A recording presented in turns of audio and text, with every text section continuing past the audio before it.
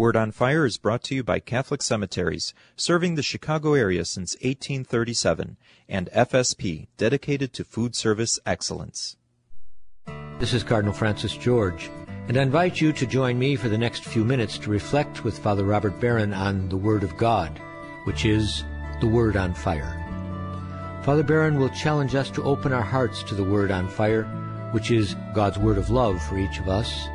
If our hearts are open, the Lord can change and transform us so that we might speak with love about the one who is love. The Archdiocese of Chicago, through the generosity of Sacred Heart Parish in Winnetka, now presents the Word on Fire. Peace be with you. Friends, for the homily today, I want to concentrate on a little-known but an extremely important book of the Old Testament, the book of Nehemiah. Our first reading from Mass today is taken from Nehemiah. Nehemiah was a Jew who was the cupbearer of King Artaxerxes, king of the Persians. Now, this setting is actually quite important. Do you remember one of the key events in Israelite history was the Babylonian captivity? So the Jews in 587 BC are overrun by the Babylonians. Jerusalem destroyed. The people carried off into captivity. In the course of several decades, Israel fell into decay and decline. Jerusalem destroyed. The people dispersed. The culture compromised. Well, after several years, the Persians overran the Babylonians. So we have King Cyrus, King Xerxes, and now King Artaxerxes, who begin to allow the Jews to return to their homeland. Nehemiah is working for Artaxerxes, and he says to him, I want to return to my homeland. I want to contribute to this process of the rebuilding of my nation and my people. Very important time. The Jews are straggling back, you might say, but Jerusalem is still in disrepair. The country is still divided. The culture is still under a cloud. Nehemiah returns to reestablish Israel. Another very important thing about this time, the Bible as we know it, the Old Testament as we know it, was largely composed and gathered and edited at this time. Perhaps by Nehemiah himself and by Ezra, a priest who worked at that time. This is a very important period, not just in the history of the Bible, but the history of the world, because these are the people that shaped the Scriptures. So, let's attend a little bit to the story. I might urge you, if you have a chance, sit down and read the book of Nehemiah. It's not that long. You can read it in, one sitting. Maybe skip certain sections of it, but it's a very illuminating book. Nehemiah returns. He sees the broken walls of the city of Jerusalem. His first task, rebuild the walls. Now, of course, in the ancient world, this was indispensable to the defense of a city. If your walls were down, you were vulnerable to all your enemies. So there's a very practical purpose here. But in the book, there's also a deeply symbolic purpose.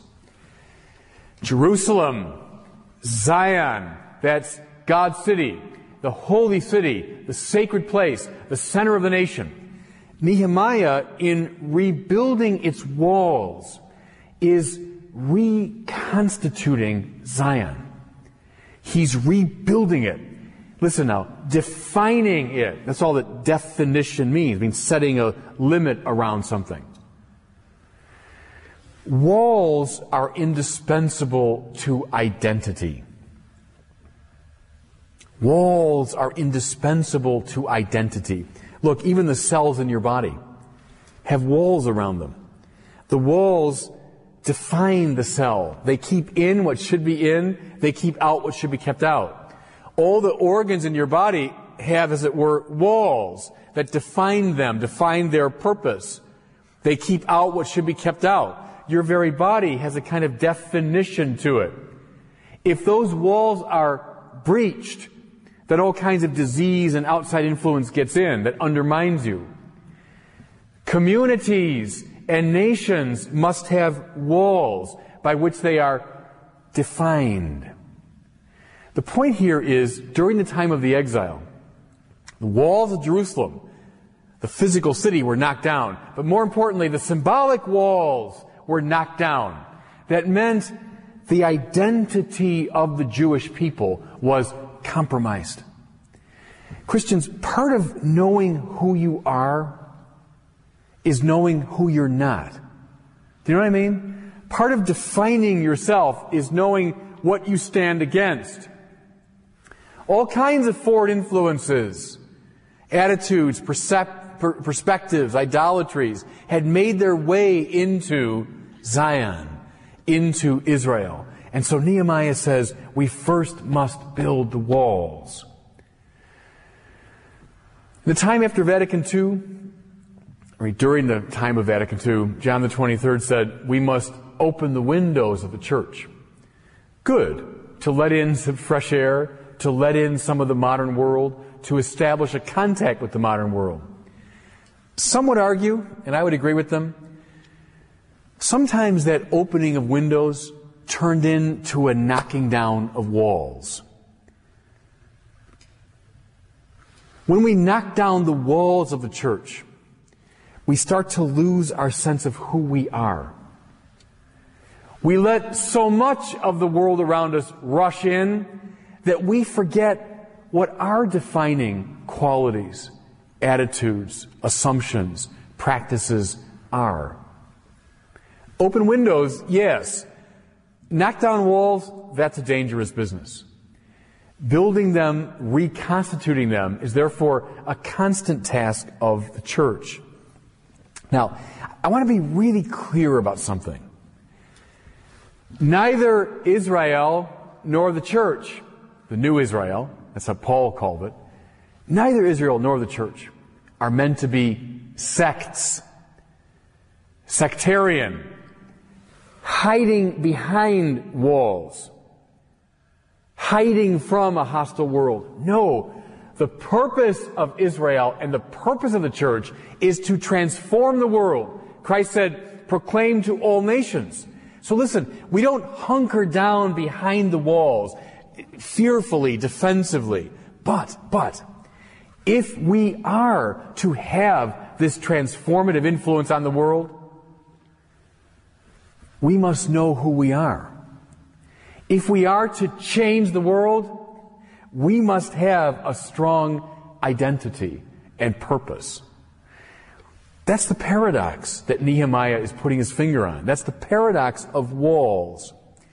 Here's a way to look at it too. The word community, that's a good positive word. We're a community. Comes from the Latin words cum and munera. Munera means walls. Walls.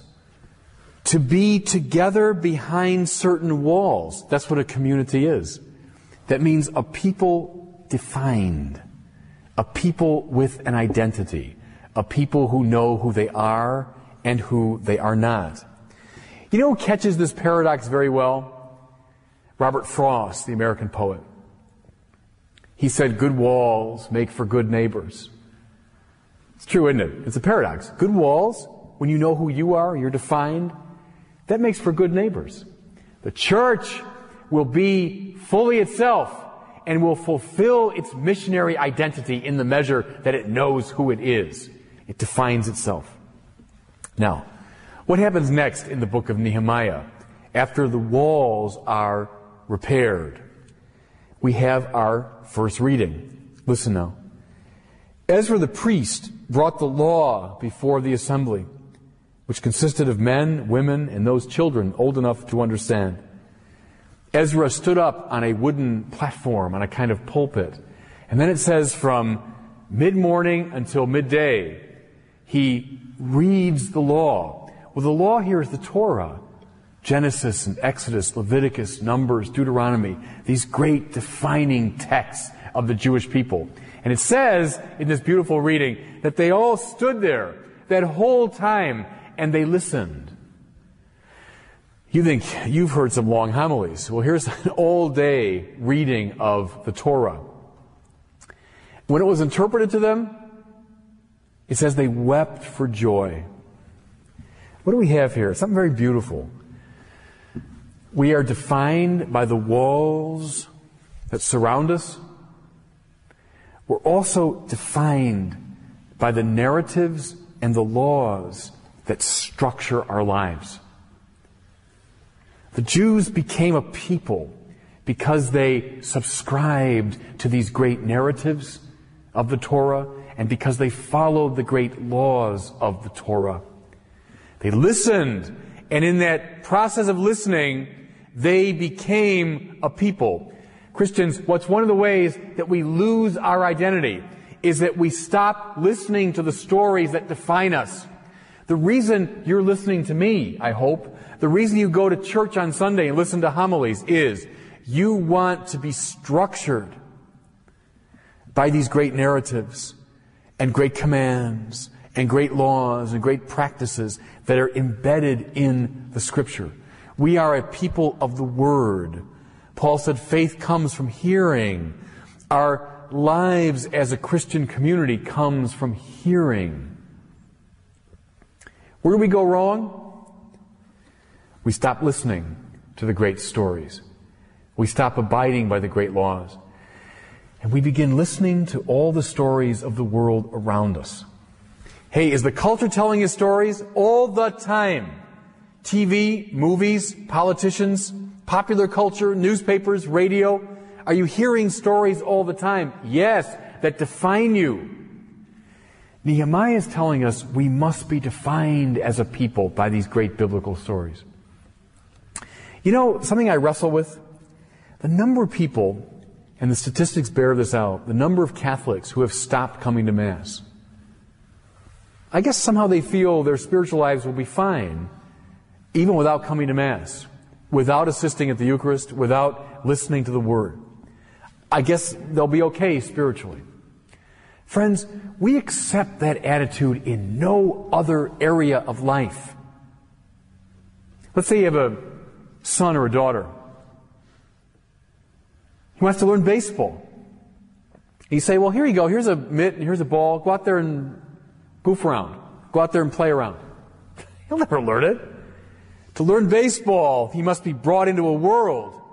He must be taught certain lessons and laws and rules. He must be brought into the lore of the game. Listen, certain walls that define what baseball is have to be erected, and he has to know what they are.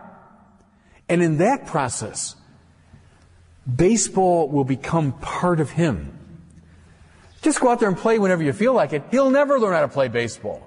You have a daughter who wants to learn how to play the violin. You give her a violin and say, off you go, just play to your heart's content. Do whatever you want. Come on, she'll never learn. She needs to study the laws, learn the practices. She must be at it day in, day out, day in, day out, when she feels like it and when she doesn't feel like it. And in that way, when she gets lured into the whole world of the violin, then she will know how to play it. So with the faith. So with the spiritual life. When we allow the walls to be knocked down, we've lost our definition. When we no longer listen to the great stories, we no longer abide by the great laws that define us as a people, we are in danger of losing our identity. Oh, just go be a spiritual person. That's about as effective as saying just go out in the ball field and goof around. In neither case will you accomplish your end.